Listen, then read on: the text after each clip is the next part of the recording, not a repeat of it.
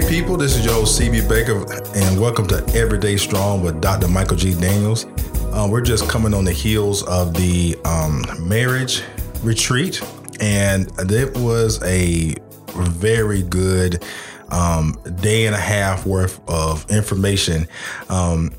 Pastor Daniels is here to give us a brief overview of how everything went. So welcome to the show, Dr. Daniels. Good afternoon to you and to all those that are listening to us.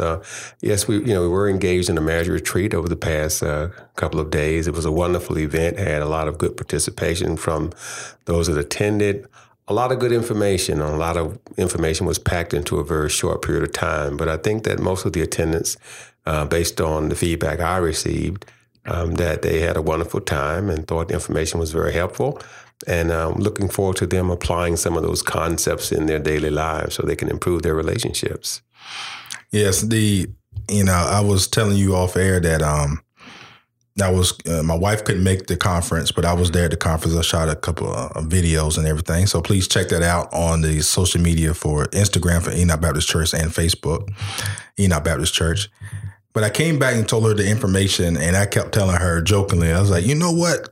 Pastor in there talking, and you should have been here to hear this, And there was a lot of those aha moments in the whole, in the conference, even when you feel like you know a whole lot about relationships, quote unquote relationships, and how to do things and how to communicate. It's always interesting how you find a different way to do it, or a different way to be able to address an issue with your spouse. Yeah, I think for most of us, we always assume that age and familiarity means that we have the information or the knowledge we need to make a relationship work, or how we can best communicate with our spouses. The irony of it is, for most of us, we, generally speaking, are very poor communicators in a positive fashion. We know how to communicate, but it's not always positive. Right. The other thing is that we rarely do self-evaluations of how we communicate, because our assumption is I'm talking to you, I'm communicating to you. Right. We're talking to each other, so we don't really evaluate, how effective our communication is for positive communication. So I think that's one thing. I know for me personally, I'm always surprised at how much I don't know. Right. And so anytime I'm doing a conference, I'm still learning. I'm even learning from things I should have already known, Right. Because oftentimes, when I'm doing a conference, I'll go back and look at some of my old textbooks. Well, as you know, as yourself from, that when you're in school, you don't always study to learn everything. Right. Oftentimes you're studying to get through the test. Right. And so now I find myself going back and really evaluating and looking through things and pulling ideas out, just out of the Bible, of course, out of my textbooks, and out of real life. And I realized that there are a lot of things I thought I was applying that I'm really not applying anymore. And I think one of the key things I realize is that in most marriages, we tend to look at our relationship as if it were the marriage itself. And there is a difference in how my family is as opposed to how my relationship is. And I think that really is a thing that most people don't balance very well. Yeah. One thing that was, I'm not going to really say shocking, but was eye-opening, was the age of the people that was at the conference. I honestly thought it would be more people my age or younger that was newly married or within, under 10 years. But we had people in the marriage retreat that was, 15 years plus to 20 years.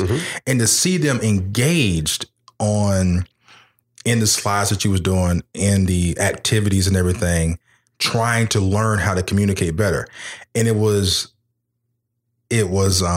comforting to me to see, okay, I can relax. Because, a lot of times you get that feeling when you're young in a marriage, under 10 years, like, okay, am I doing things right or am I doing things wrong? Right. But then when you see a couple that's 22 years in the game, so to speak, and they're still working on communication or getting it better, then you say, you know what, I can relax a little bit and take a little bit of heat off myself and say, okay, this is a growing process that basically never ends. It certainly is. And here's the reality of it, especially depending on your generation. If you look at generationally, most people, by the age they reach 40, have either one or two things going for them. They've been married at least 15 years, or they're on their second marriage. Right. Either way, that's kind of what you can bank on during that time frame. And so what you come to realize is, if I'm on my second marriage, as I mentioned in the conference, that means that I didn't learn everything I should have learned for my first marriage. Right. If you're still on your first marriage, what you tend to think is that we already have it down pat. And so we stop trying to grow and learn. Mm-hmm. I would venture to say that there are very few people that actually realize that the way they structure their lives is not based on improvements to their relationship, but based on improvements to the structure of their living conditions. In other mm-hmm. words, most behaviors are based on getting houses, cars, planning for retirements, and planning for vacations, those kind of things. Right. Few behaviors are geared to relationship building and improving relationships. Yeah. And I got that from when I was at the conference. The first lady was there, Debbie, your wife, was there. And me and her ended up talking, during the breaks, because we talk about the relationship and the dynamics of communication. Mm-hmm. And what was interesting was to talk to someone. I had a little bit of an advantage, I should say, mm-hmm. Because she's married to the person that's presenting. Mm-hmm. So I get to find out, is he actually applying this at home? How's mm-hmm. it going on? And then she's able to give me, it's like, yeah, you could do X, Y, and Z. And then we have a discussion about how to do it and different ways to do it. So it was eye-opening. And then you're talking to someone that's been married 20 plus years mm-hmm.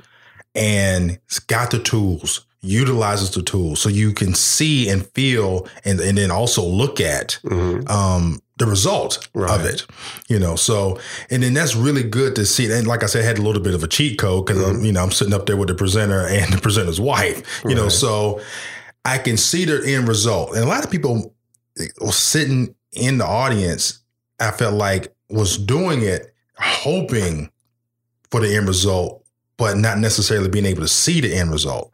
Mm-hmm. So how can we as people, Pastor, in a relationship, where can we look to, or what do we look forward to, or look towards, I should say, to be able to give us that motivation to say, that's the end result of where I'm trying to get our relationship to? Well, let me with a foundation. And I get your question, and it's a very good question. Let me put it back at you in a slightly different way. And a reason why I say that is that it is very difficult for a person to look at anyone's marriage and conclude that that is the model I want to build. Right. Simply because we all have different lifestyles. And so my lifestyle determines the tools that I use, the goals that I try to reach. And my wife's lifestyle is different from my lifestyle, dramatically different. And probably your lifestyle is different from my lifestyle. And so, you using the tools that I use may get you a extremely different result. Right. So let me just throw something out, especially for the listening audience. And that's why I say the importance is relationship building. And one of the things we want to focus on is developing an intimate relationship. Because in order for me to appreciate your lifestyle, I must know you. I must really come to know who you are. And in order for me to know who you are, I must be willing to position myself so that you are comfortable telling me the true you. We take down all those things that would create an environment where I'm afraid to talk openly to you. Right. So I have to be able to allow you to give me your fears, your anxieties, your hopes, your dreams, and all those kind of things, so I can understand you, really understand who you are, and not be judgmental based on who you are. Once I can do that, I can kind of get to know what your lifestyle is like, and then I can decide what my behavior is going to be like. So I'm trying to do things that will enhance our relationship, not enhance our family life or our household life, because I want that closeness, and so my behavior then will mirror where I'm trying to go. And so again, if the person's lifestyle is such that, based on what the background, where they came from, that, let's say they have a controlling nature, for example. Well, two controllers don't work too well. No, it don't. Just don't. And if mine is such that, I'm trying to please all the time, that may not work. So I have to look at, well, how then do I make sure that my behaviors are such that they are geared toward the goals I'm trying to reach? And so if I'm trying to get to the point where I am close with my spouse so we can experience, intimacy all the time, that's really how I need to gear my behaviors. So my behaviors may be like, for example, I may should have a goal that doesn't say I'm going to make more money. Maybe my goal says I'm going to listen more attentively. So when I wake up, that's the goal I have for that. For I'm going to listen more attentively. Being open and honest with yourself and with your spouse, seems like that's a really hard task to do, which is one of the things that you talked about in the conference. And it was basically a theme there. Mm-hmm. What are some of the ways that we can do that to help each other get open and honest with one another? Well, initially, as you indicated, the first thing I have to be willing to do is be honest with myself. And a lot of that stems from individuals that may have somewhat lower self-esteem, that they don't want to really take an honest look at themselves and see where they are, within the confines of where they think other people view them or where they think they should be. As far as being honest with individuals in our relationship, oftentimes people find it difficult because to be open and honest leaves me open to criticism. And people feel they don't like the idea of being vulnerable. So both of us have to agree that we are going to allow the openness and the honesty without being critical and also without being judgmental. Oftentimes people don't want to hear negative things about their situation, but in order to improve, we must be willing to accept that things are not perfect. So I should not be upset if my wife tells me that, for example, our sex life is not satisfying to her. Right. Because if I get upset and I get angry, that doesn't solve the problem. What I need to be trying to do is to understand what is going on in our relationship that all of a sudden that has become an issue. Right. And not take it personal, but take it as an opportunity to improve things, to become more intimate with my spouse, so that the physical now allows the mental to kind of sync with each other, so that both of us can now get the true delight and enjoyment out of the intimacy and not just the physical act. Yeah. And now one thing I have experienced is when you have meetings like that, discussions, and your spouse brings up something. And so, but you're like most men, we kind of just go with the flow. Sometimes you're like, well, I don't really have anything that's like really gets on my nerves. So then you start feeling like I need to start finding stuff that I don't like. So sometimes you can get caught off guard.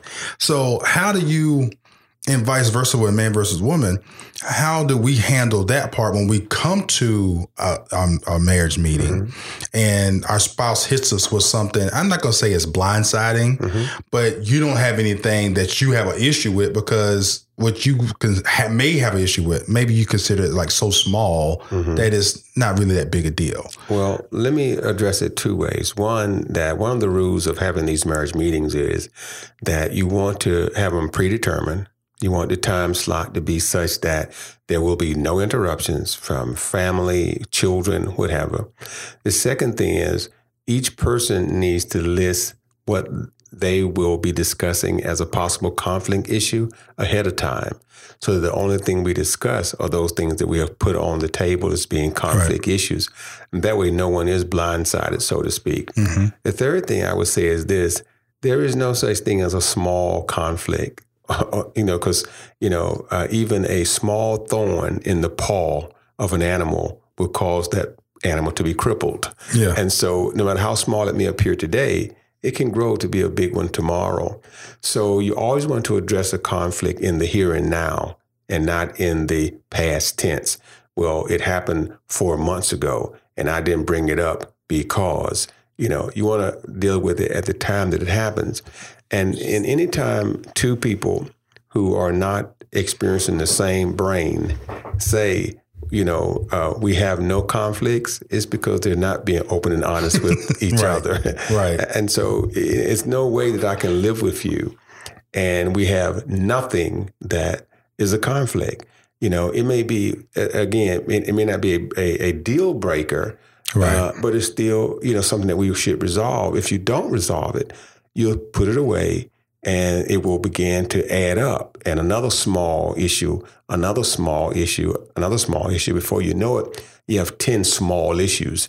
And then when a large issue comes, that issue will blow up, but you also throw the other 10 small ones on top of it. Right. So you really want to do it as they appear on a regular basis, because there are always some issues that are areas of possible conflict. Yeah. And you want to be able to anticipate them and get them out the way.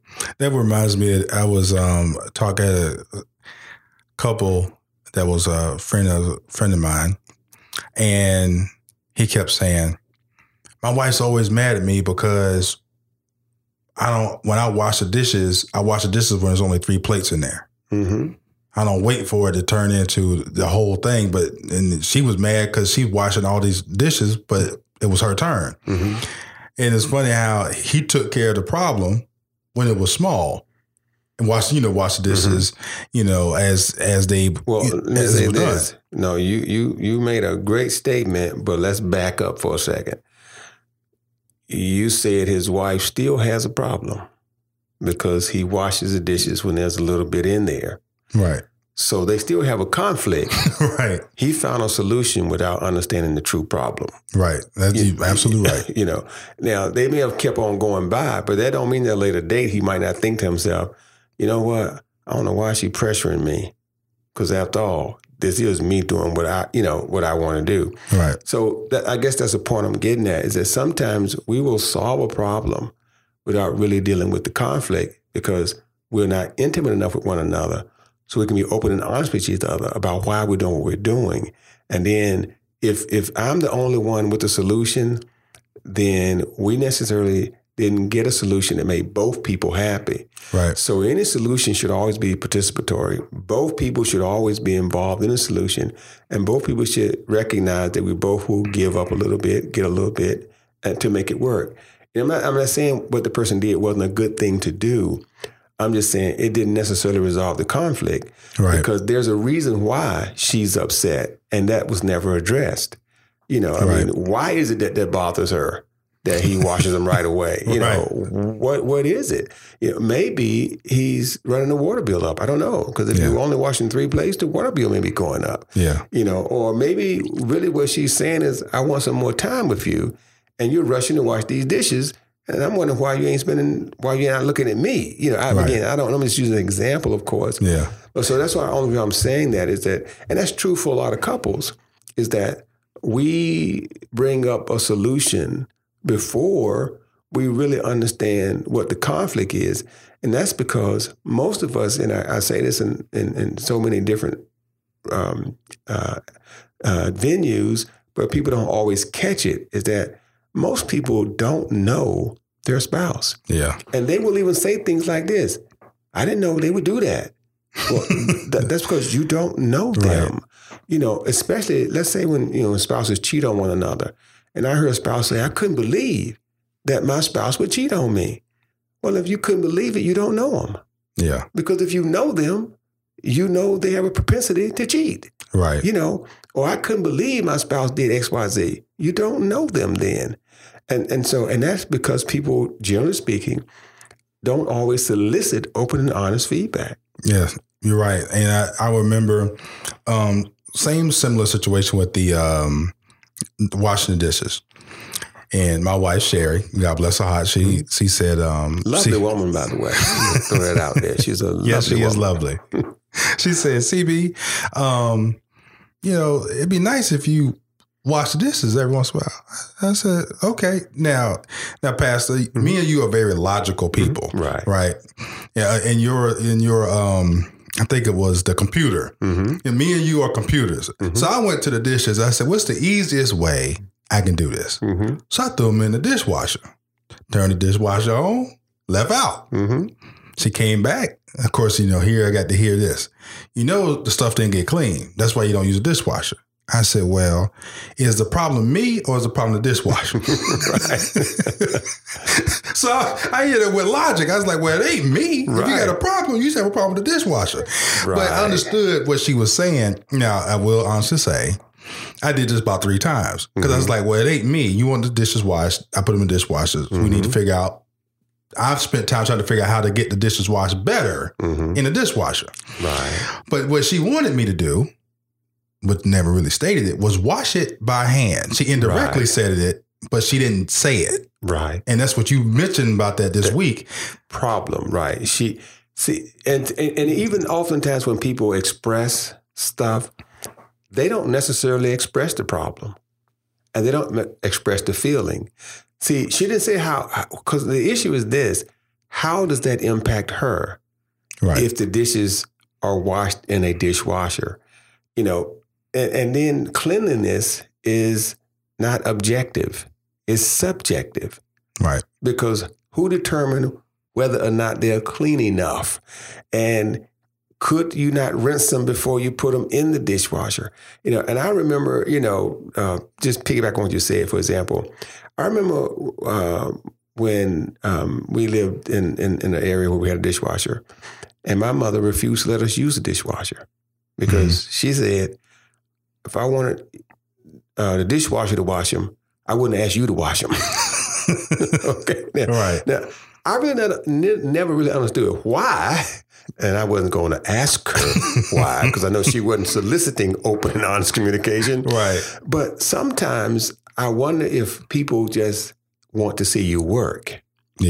And maybe their thing is, it doesn't feel like we are equally sharing the work if the dishwasher is washing them for you and I'm washing them by hand. And I don't know if that's the case with her or, and I'm not saying that it was. I'm just saying it really just lends itself to people don't oftentimes express what's really going on in their head, as to their motivation, their feelings, regarding it, and their washing of dishes. Because I can tell you, actually, if you consider the evidence, and if you were to take samples of dishes that have been done by hand and in the dishwasher, germs, generally speaking, are not eradicated when you hand wash dishes. But in a dishwasher, they are, because the hot water and the detergent and the way that they, are drained, it's a more sterile environment. That's that computer coming out. It's a more sterile environment. And that's why, in an operating room, you don't clean the instruments by hand. You put them in a machine to do it. That's right. And so, but again, it's how it makes people feel, apparently. And so we have to empathize, because we're trying to get to, what is the real cause of the conflict? Is the real cause the dishwasher, the machine, or is the real cause how the person views the cleanliness, of the dishes when they're done? Now, what I don't mind sharing is for the people listening, how I was able to get around that situation was I did hand wash them. But I said, what can I do during this moment of me hand washing these dishes that I was going to take me 40 minutes to do? Is I turned on something like we're doing right now. It's a podcast.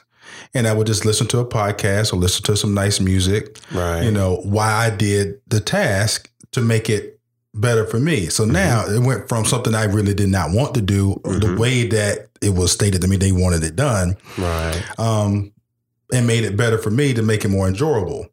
And we've talked, you've talked at the pulpit about, even going to a job that you can't stand, but it's an attitude You know, when you walk in there, you can either can't stand to do it or want to do it. Either way, it's still your choice. So I made the choice on this particular item, which is washing dishes, which is to make it enjoyable. Right. And I had to find a way to do it. So that's basically how I did it. Now, I will say this, Pastor, I made it one day. I said, this will be on Wednesday. Now, of course, for the listeners out there, all the female listeners, when I miss a Wednesday, of course, I hear about it. But that's how me and my wife communicated. Told us like, okay, Wednesday, I got you. And then I try to also do certain little things throughout the week to make sure it ain't like super piled up. So, but that's where that communication comes in at. Sure. Then recognizing that nobody's perfect. No, and again, one of the things what you want to always look at again is what is the problem we're trying to solve? It's just like you just talked about. What is the problem we're trying to solve?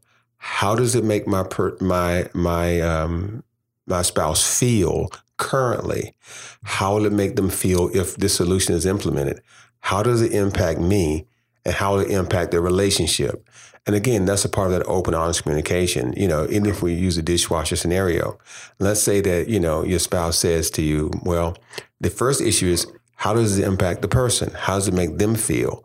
And it may be, well, when you don't do an adequate job cleaning, it makes me feel like you don't treasure our health.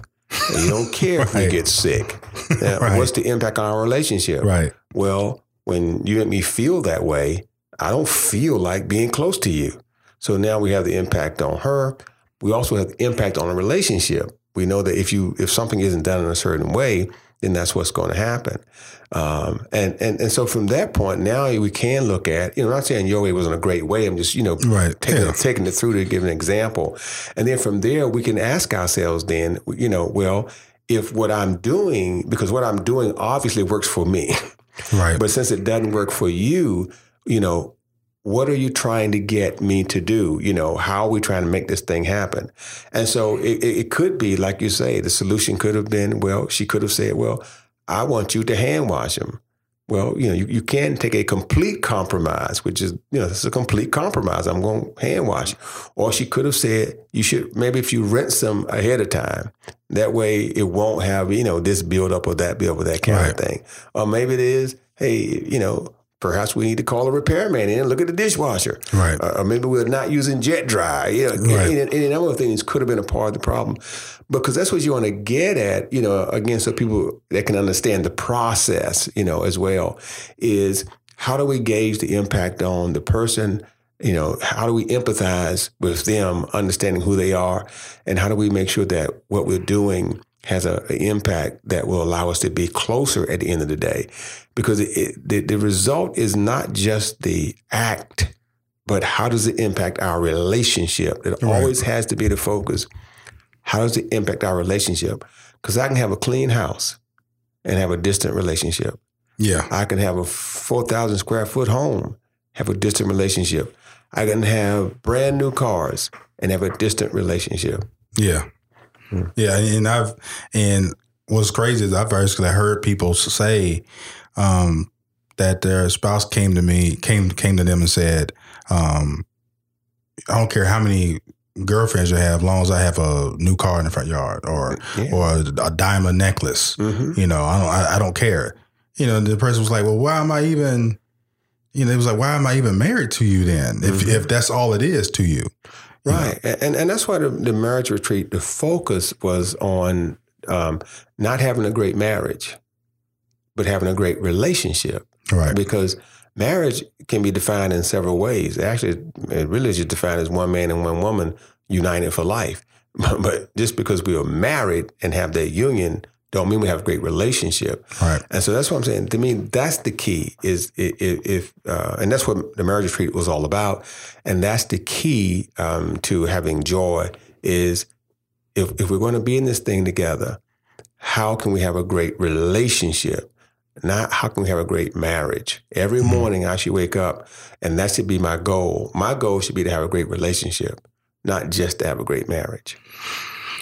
Sounds good. So, Pastor, what's your feedback from the group that was there?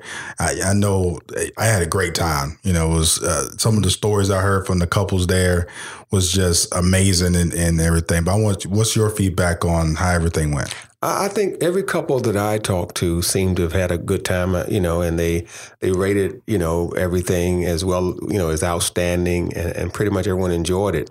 For me, I think that the crucial thing, as with any time you get some new tools, is to make them practical and applicable to your life. I think most people have a hard time making that first step, and that's going to be the key thing for everybody. And that first step is that open and honest relationship. I cannot say that too much. And I think people really don't understand how important that is, that the concept of living in the here and now and not in the yesterday, but having open, honest communication about possible conflicts at the time they occur and expressing feelings, not just facts. We already understand the facts, but I need to know how you feel. And if we can get to that point, if those participants can walk away and start to do that, they're on the road to the richest relationship they have ever experienced. It's hard if we've been together for 25 years, if in 25 years I have not been satisfied sexually, it is hard now to say, hey, by the way, this just isn't cutting it for me. Right. Because now people are going to wonder, and that's the hard part. It is hard to tell a person after 15 years that I didn't trust you all this time. Right. Or that I thought you was a liar all this time. Right. Or I never did like your mama, and it's been 20 years and I never told you that. Right. But that's got to be the start. A lot of great information given during the marriage retreat and during this podcast. Thank you, Dr. Daniels, for giving us a brief overview and review of the marriage retreat, and hope to see everyone next year because you will get a lot of great information. This is your host, CB Baker. Till next time.